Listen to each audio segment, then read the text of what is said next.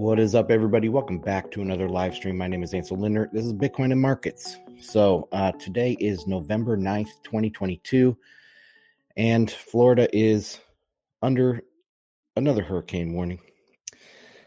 They canceled school tomorrow. I can't believe it. Like, of course, you know, there's that joke about when your parents were kids, they had to walk both ways to school and home uphill in 3 feet of snow and all this stuff. But literally, that's the truth. I can't believe that they get off school for such minor things. We're supposed to get 20-mile-an-hour winds and some thunderstorms is it. So I can't believe they're canceling school. I guess they're doing it because our county is with a lot of coastline and there's some lower lying areas. They think there might be flooding and things like that. So, okay, I get it. But come on now. We're just supposed to get a little bit of rain.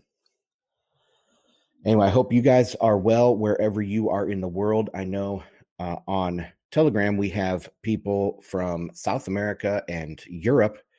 So hope you guys are doing well. Today's live stream, I'm going to cover a couple things about FTX. Some charts, macro charts, like I always do, Ukraine, and a different way to look at the elections that happened in the United States. I'll touch on some of the election stuff. And then we're going to finish up with China. So big macro whirlwind today. Of course, if you're just listening for the first time on Twitter Spaces, you can join the Telegram at t.me/Bitcoin and Markets. I started this podcast back in May of 2016 during kind of the build up into the SegWit scaling conflict. And it started as a real hardcore Bitcoin channel where I talked about the economics of everything because that's my degrees in economics. But as Bitcoin has evolved and as I have been in the space for a longer period of time, I've been able to draw on some other experience. So my other experience is in the military, with command and control and kind of mission planning and intelligence gathering and stuff. And that, I think that works its way into, matches with economics into a kind of global geopolitical view. So my show has evolved over the last couple of years. And of course, I do FedWatch. I do FedWatch every Wednesday on Bitcoin Magazine's live stream at 3 p.m. Eastern time, except this week. This will be the second week, I think, in like 2 months that we've had to skip. So the producer of the show, he is out of town, and so they're not doing their normal live streams, and they said, hey, we'll just skip this week. So I'm going to try. Of course, I do these live streams 5 days a week. I also have my own podcast feed. You guys can just search Bitcoin and Markets anywhere to find that. But I'm going to be trying to do some extra content, maybe write an extra article for Bitcoin Magazine this week and see how that goes. I haven't started anything, but the macro world is rife right now with content. So I should be able to find something to write about. All right. Also, yeah, so go subscribe to Bitcoin and Markets on the podcast feed. It's in pretty much every podcast app. If you like this show today, then please go give me a rating on iTunes to rate the podcast. Also, I recently lost my YouTube channel, but I am up on Rumble. I'm trying to get that up and going. I can't live stream on Rumble yet. I think you have to have a certain amount of subscribers, and it's pretty much a brand new channel. So I think it's 100 subs. Maybe it's 200 or something. Maybe it's 1,000. I don't know. But you have to get to some certain amount of subs before you can start live streaming, and I will try to do that along with this, maybe if we get the Rumble channel built up. So go to Rumble, search for Bitcoin and Markets, and subscribe. Of course, all of these links will be in the show notes for all these live streams now that I'm putting out on the podcast apps and the podcast feed, and Rumble. I do an in-depth show notes on my website, bitcoinandmarkets.com. And this is episode 259. So just bitcoinandmarkets.com /E259. And you can find all the charts I talk about, all the links. I try to make a real in-depth show notes for each episode. So check that out. Also, you can sign up for my free weekly newsletter when you go to bitcoinandmarkets.com. All right. So let's jump into this FTX stuff. Of course, I've talked about this in the past, and this is really the big story in Bitcoin of the last couple months. And so everybody, I'm sure listening, has been following what is going on. Some developments out this morning that I think maybe fewer people are aware of is that just in the last hour, I believe, CZ or CoinDesk reported that CZ is probably going to back out of this FTX deal because he looked at their books and it's such a disaster. It sounds a whole lot like Elon Musk and Twitter, right? So we'll see how this develops. I don't think there's been anything signed. I don't know exactly what the legal liabilities are here for this, but it does look like CZ might be backing out of this deal. Interesting development. Another development for FTX is that it's being reported that the U.S., regulators are looking into the FTX saga. And if you go back to Celsius and Luna, there was a lot, in the weeks following that debacle, there was a lot of talk about regulation. You heard people like Elizabeth Warren, and you heard other no-coiners or never-coiners, I don't know what to call them, Bitcoin enemies of Bitcoin. They were talking about all this regulation that we need to regulate. Well, if they're probing into this FTX thing, my God, there is about to be a whirlwind of talk about regulation. I do expect stablecoins to be regulated in the United States probably in the next 12 months.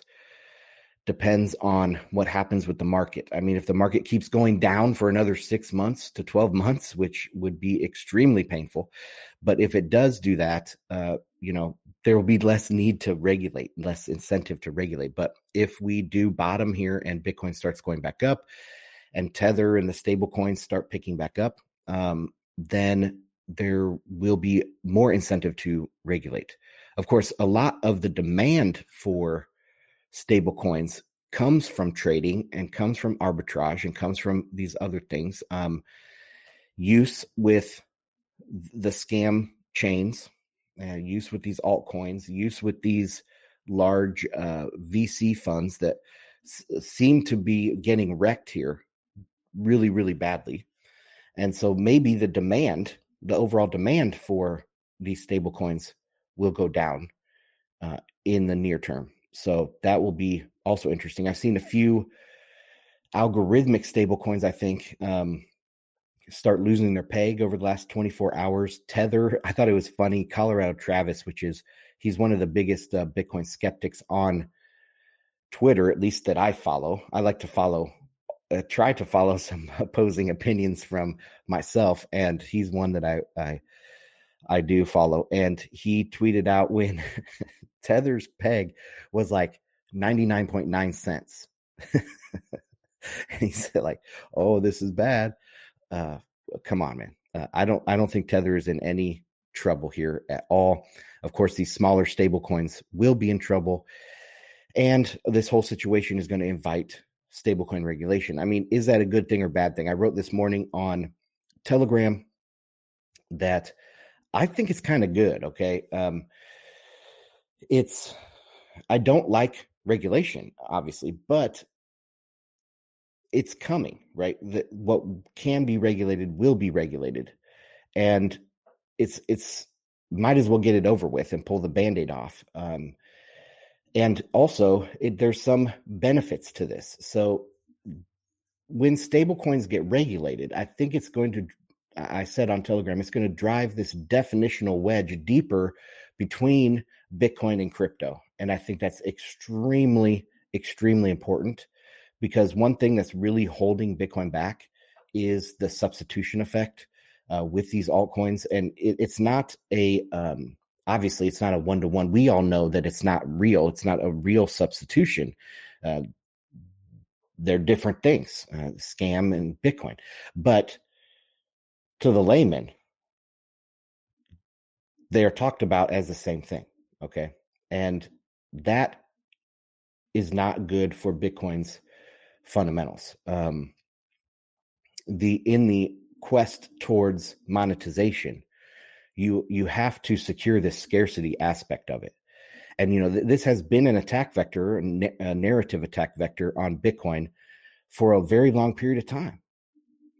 Gold bugs would say, they're this not 21 million. It's unlimited because look, you have Bcash and you have Ethereum and you have et cetera, XYZ. And of course we can say, no. Like copper is not a substitute for gold. Just because there's something else like it doesn't mean that it's a substitute. But for the layman right now, it is a substitute. So we need to drive that definitional wedge right through between crypto and Bitcoin. And I think that regulating stablecoins would help do that. Also, it creates stability in the altcoin sector. So one thing that has plagued Bitcoin, well, maybe it's plagued Bitcoin, maybe it's just the natural evolution of how things get monetized. But it's these credit cycles within Bitcoin or scam cycles within the Bitcoin industry. So Bitcoin comes first, and you have all these clones and all these people that are scamming in Bitcoin's shadow, trying to use decentralization and use blockchain and use smart contracts, all these things that started with Bitcoin as marketing tools, right? And it drives this boom bust cycle in Bitcoin. And that boom bust cycle, even though each time it goes to higher highs and higher lows, it still subconsciously makes the space look bad to these outside investors. And remember, my thesis here is that we need large pools of capital to come into Bitcoin. That's the next big group of people to come in. I think it's great that there's stuff like El Salvador. I think there's stuff like initiatives in Africa and with poor people around the world. I think that's great, but they're not really going to move the needle in adoption. So we need the large pools of money to come in to move adoption. That's how these technologies are always adopted. Usually, right? They're adopted by.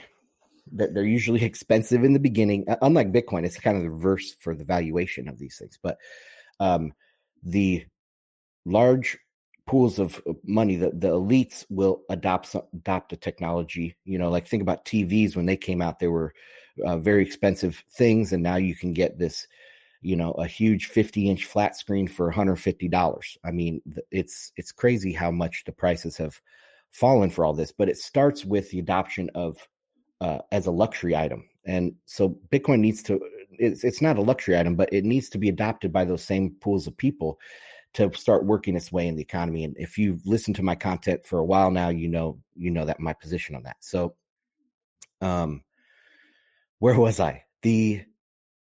So the stability in the sector of regulating stablecoins and regulating these altcoins, I think is going to attract these be more of an attractant, at least, towards these large pools of capital. And I think obviously that's a good thing.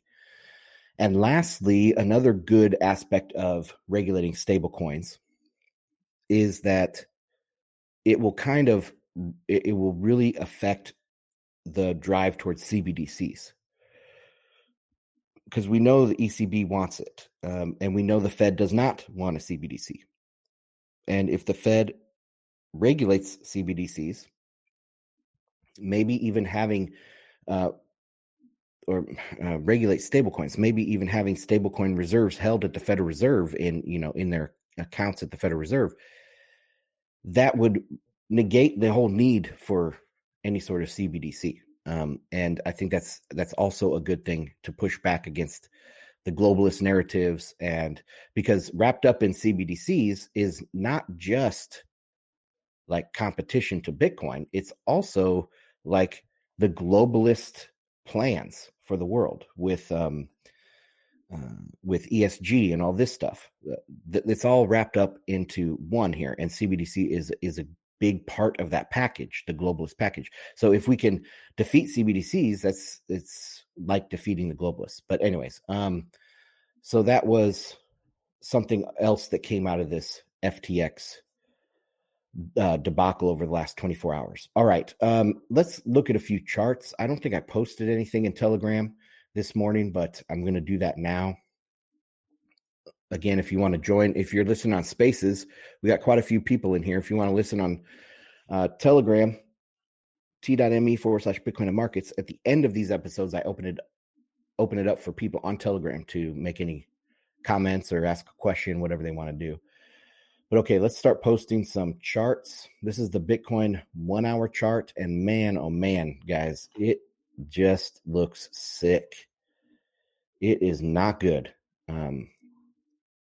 Not good at all. I was going back and forth with some people here this morning. Let me pull up that conversation. Sorry about this. 1 second. Nope, that's the wrong one. Oh boy, where was this? Oh, here we go. So it was Dave S. Are you here in the live stream? Let me check here. Dave is not in a live stream, but he asked, are we at the bottom? Is this dip over with? And I don't think so. I unless we get a bounce, right? Obviously, unless we get a bounce. That goes without saying. But if you look back in August, I think it's mid-August, we had this dip.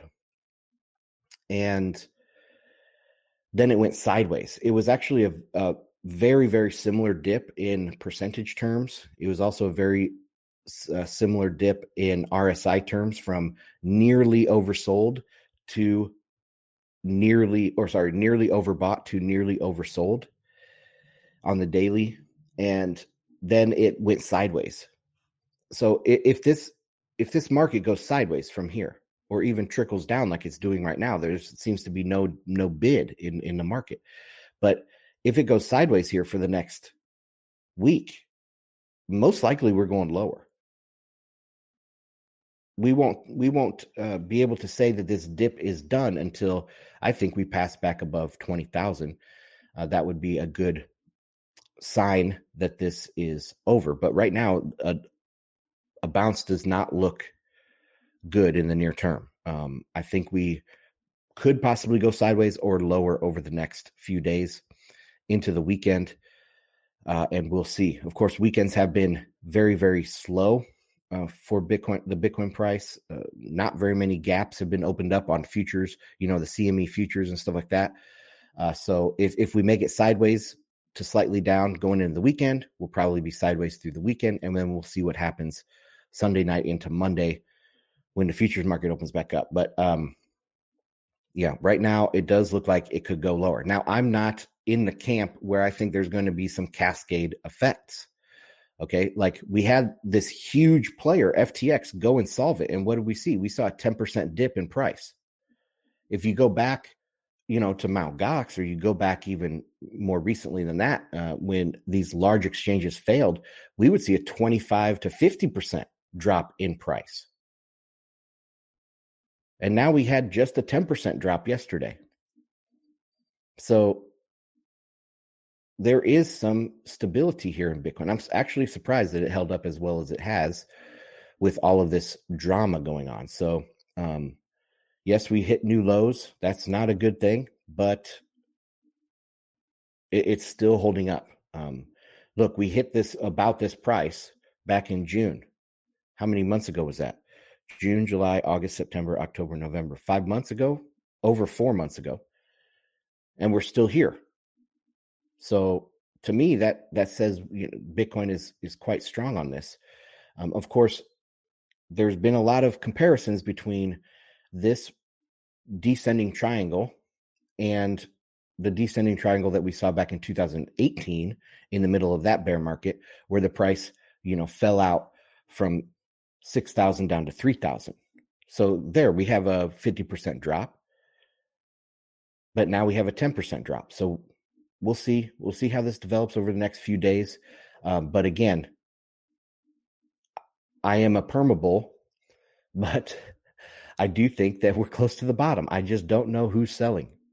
I know that maybe FTX has to sell, but I think there's plenty of dip buyers here, and that should hold up the price. Anyway, okay. What else for macro do we have? Let's take a look at one of my favorite topics on the channel here, and this is the oil price. Of course, everybody thinks oil is going higher. Pretty much across the board in Bitcoin, across the board in alternative macro space, everybody thinks oil is going higher. And I'm the lone voice saying that oil is going lower, or at least it's going to be range bound here because, yes, of course, we released some oil from the Strategic Petroleum Reserve, but the Strategic Petroleum Reserve does not mean what it meant in the 80s. We are now a net energy exporter. So it means something completely different than it did back then. It's not nearly as important. Also, we're going into a global recession, which we'll get to this with China. Demand for oil is slowing globally. And each year, technology improvements, infrastructure improvements, efficiency gains, oil becomes cheaper to produce per barrel. But over the next year or two, we're going to have this global recession that demand is going to go down. So I can see that the net change here to the oil market is going to be flat to down versus what most people see out there, that somehow there's some imbalance in demand and oil should not be trading at $86. For some reason, some market manipulation. See, they always go back to market manipulation too. When markets are irrational, they always jump to being irrational or manipulated instead of looking at it and being like, well, what does this price tell me? This price tells me that there's, supply right now is fine compared to demand. And I don't see any reason why it needs to go to $300 a barrel. I think that's crazy. Okay. Did I post that chart? No. Let me post the chart here. I think I posted it this morning, but I'll post it again in Telegram. That's the oil. Oh, wait, I posted in the wrong room. Okay. What else do we have? Let's take a look at the dollar. 110 spot 2 for the price. And it is not, it's up slightly today, but not in a significant way. Dollar strength seems to be waning here, which if you listen to my stuff, that's my position. The euro is barely over par, holding on to par. The yen is slightly weaker today. Chinese yuan is slightly weaker over the last couple days, but it is off of its weakest point, which was back on November 1st. So back then it was 7.32 yuan per the dollar, and now we're sitting at 7.24 yuan per dollar. Hong Kong dollar is still right up there at the peg, 7.85.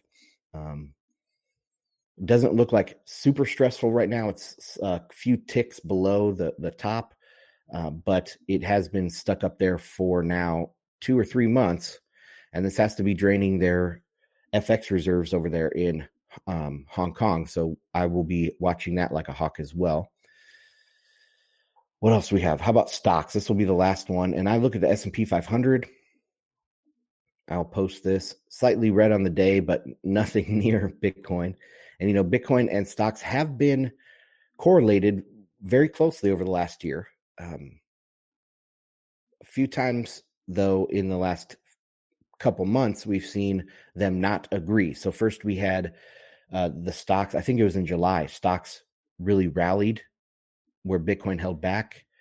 Then stocks caught back down to where Bitcoin is.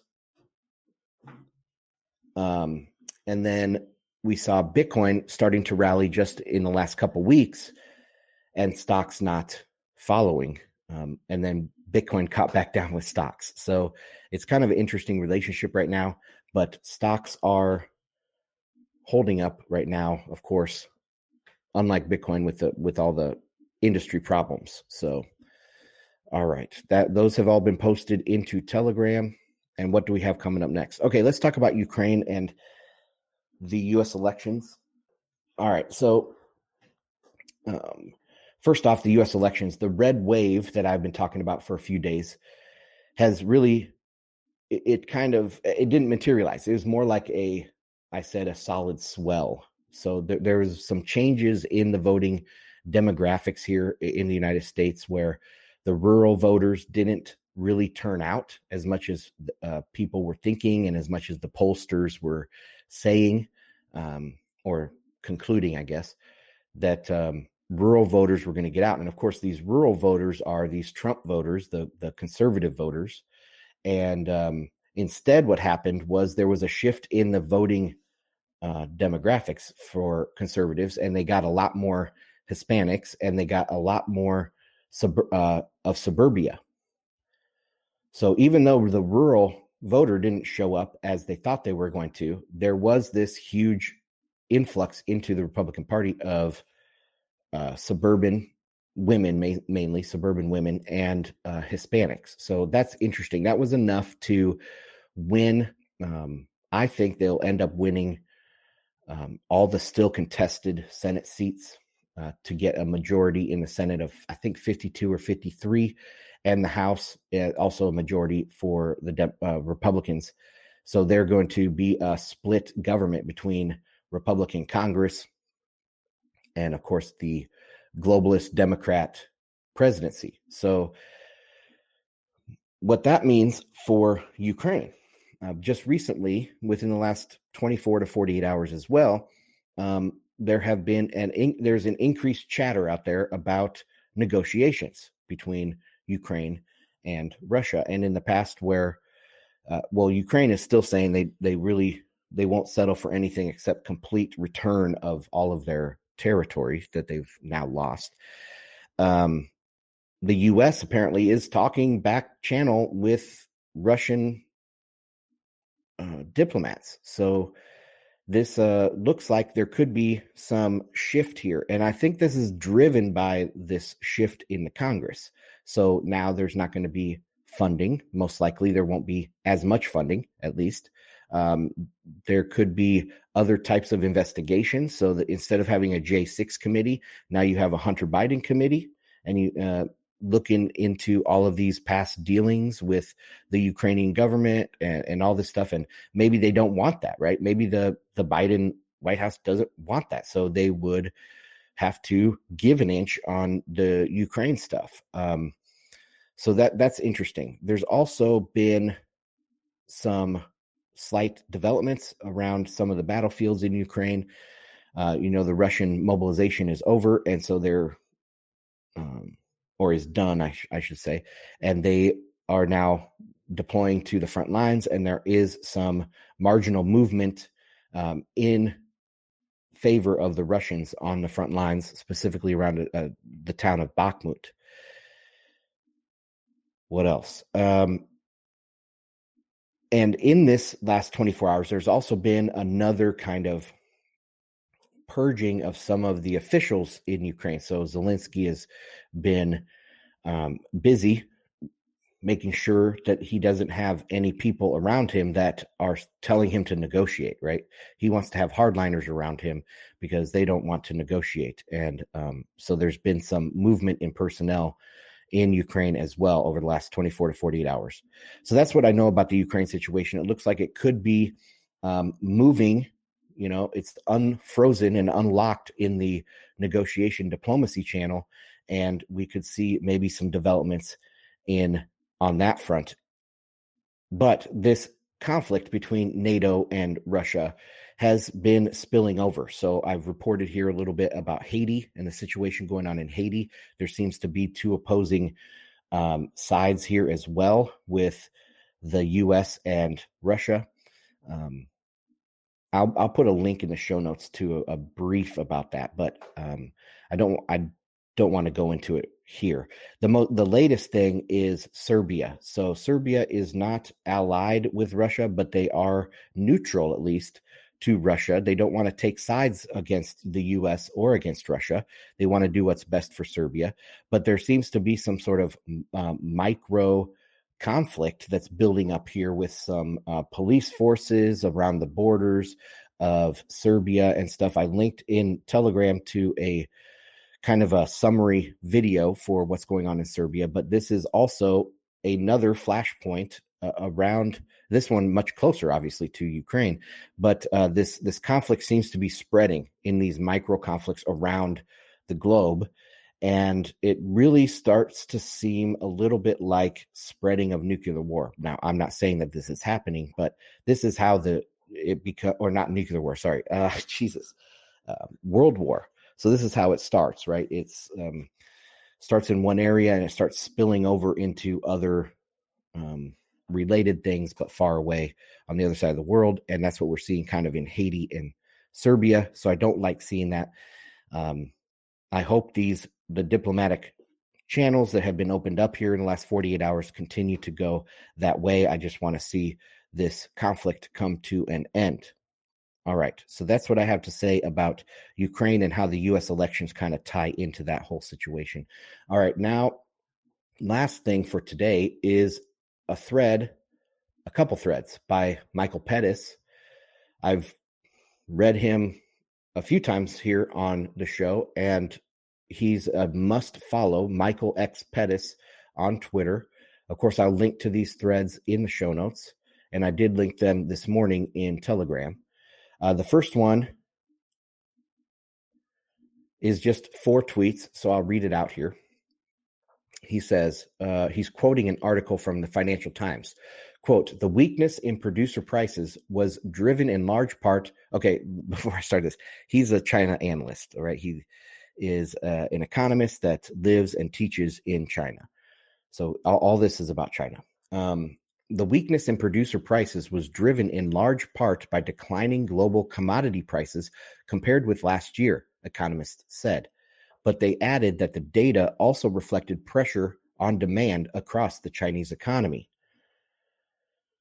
All right, and so that's the end of quote. This is why, contrary to the expectations of some analysts, countries like China cannot replace their USD reserves with additional holdings of energy and industrial commodities. We've seen that, right? A lot of people say that China is building up reserves of copper. That's actually what they did during COVID. Was they one reason why the price of copper really spiked was because they were hoarding it and building up their stockpiles of it. The problem is that China is the world's largest consumer by far of these commodities, and any slowdown in the Chinese economy is likely to result in a much weaker global demand for these commodities, and so lower prices. If China held these commodities as reserves, in other words, their reserves would be most valuable when they needed them least, and least valuable when they need them the most. That is the opposite of what you want from reserves. All right, I thought that was a good little insight there. Next thread is also, again, from Michael Pettis, and I'll link to these in the show notes. The NDRC wants to, quote, stimulate the vitality of private investment, end quote, in key infrastructure projects such as the construction of railways, highways, ports, and terminals. This strikes me as a little impractical. I think this is being done partly in the hope that private participation will improve the quality of the investment decision-making process, and partly to redress the growing imbalances between public and private sector investment in fixed assets. This is very insightful here. So he's saying that he thinks it's partly being done because, obviously, communists can't make investment decisions. Communists can't do economic calculation. And so he's saying that he thinks it's partly because this private participation will improve the quality of the investment decision-making process. Of course, it will. But it's still fake, right? Because they're pushing people to overinvest, to malinvest into things. All right, continuing. SCMP, that's the Southern China Morning Post. It's a state-run media thing. Notes, for example, that, quote, in the first 3 quarters of the year, the gap in fixed asset investment growth continued to widen between the private and public sectors, with private investment expanding by 2%, far behind the 10.6% increase by state-controlled firms. Interesting. So the private investment doesn't want to invest. The state is pushing this forward with a 10% increase in by state control firms. This new NDRC proposal seems to be formal recognition that public sector investment in infrastructure has not been a great success for the economy. But unfortunately, it suggests that the reason has to do with overinvestment, or not with overinvestment, but rather with poor judgment. Of course, poor judgment because they're communists and they can't make economic calculation decisions. So it's not overinvestment, but it's poor judgment. And I agree with them on that, actually. But it's also overinvestment. It's both of these things. So, China is just one big credit bubble ready to pop. Okay, continuing on. That strikes me as optimistic. China has invested nearly twice the share of its GDP as the rest of the world, and nearly 50% more than even high investing, rapidly growing developing countries. 2/3 of that has gone into property and infrastructure. So we know the big property bubble that's being popped right now in China in a slow motion default. Also, this infrastructure. I did a report a couple months ago, I believe, on the live stream here about their high-speed rail. And it is just a boondoggle. It's wasting billions of dollars a month or something like that. It's crazy how uneconomic this high-speed rail is. And also the high-speed rail that they're building in, was it Kenya? I believe it was in Kenya. In some of these African countries, these high-speed rails are just uneconomic. They don't pay for themselves. And a lot of people think it's just a matter of build it and they will come. That's what I've been saying about this Belt and Road Initiative for years now. There's a reason why these certain places weren't built up. It's because they're uneconomic to build up with the current technology. It's not because like Europeans were racist and trying to keep the, Southeast Asians down or the Africans down. It's because it's uneconomic to build there. That's why there's all this mineral wealth under Afghanistan, and it's still going to stay there because it is uneconomic to get it out of the ground. So it's just crazy how big of a bubble China is. And their answer to this is, let's build some uneconomic projects. What do you think that's going to do for them? It's going to make them crash faster. All right, let's continue. More importantly, for the first 10 to 15 years, the consequence was a faster rise in GDP than in the debt funding investment. In the second 10 to 15 years, however, this debt rose much faster than the country's GDP. Growth couldn't keep pace with the debt funding the investment. This is the diminishing marginal productivity of debt. So for every dollar invested, they used to get $4 back or 5 or 10. And now they're getting less than 1 or yuan, whatever they're investing. They're getting less. They're diminishing marginal returns.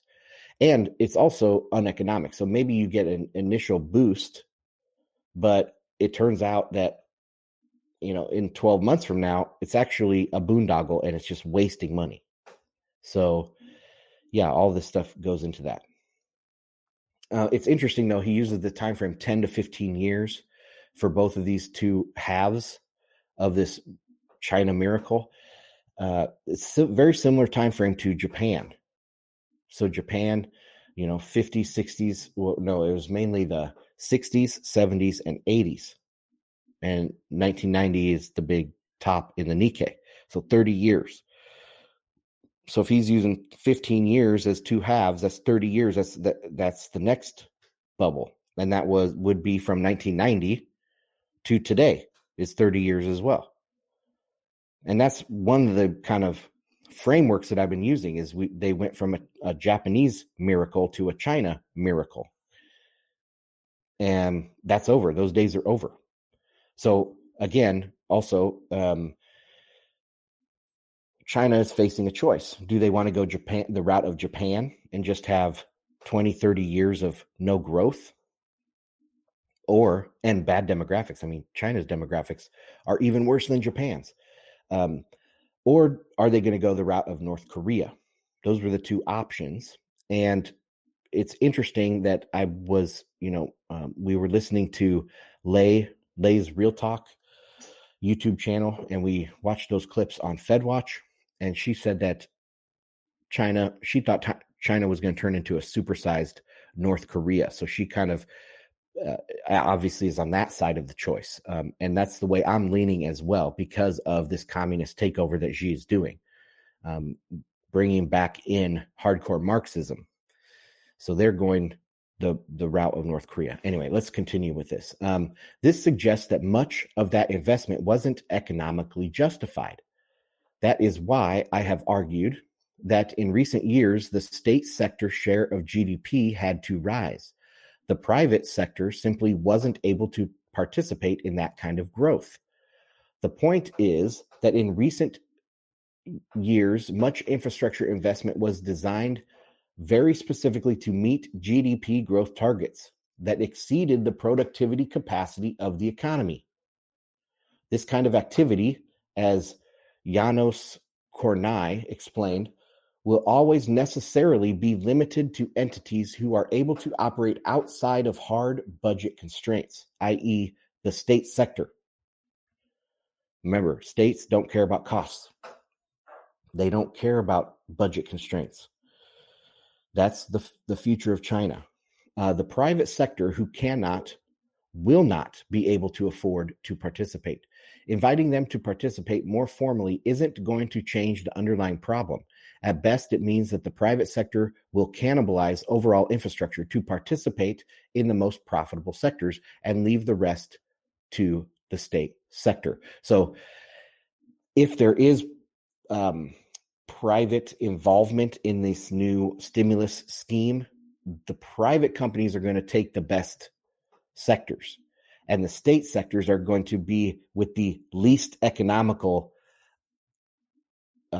industries, the least economical projects. And, of course, when you put the state in charge of the least economical thing, they're just going to mess it up even more.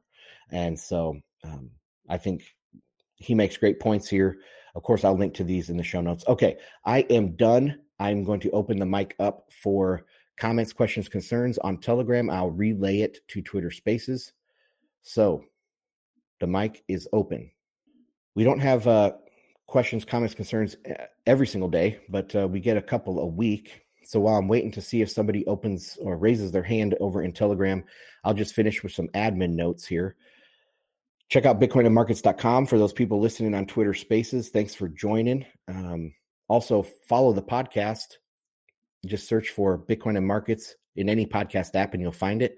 Also, we have a Rumble channel, no YouTube channel because they canceled me, but you look in the show notes so you can find the link for the Rumble channel. What else? What other admin notes do I have? Sign up for the free weekly newsletter. Oh, no FedWatch this week. We'll be back next Wednesday, 3 p.m. Eastern. All right. No hands raised on Telegram. Well, thank you, everybody, for joining me. Have a great day, and I'll see you tomorrow.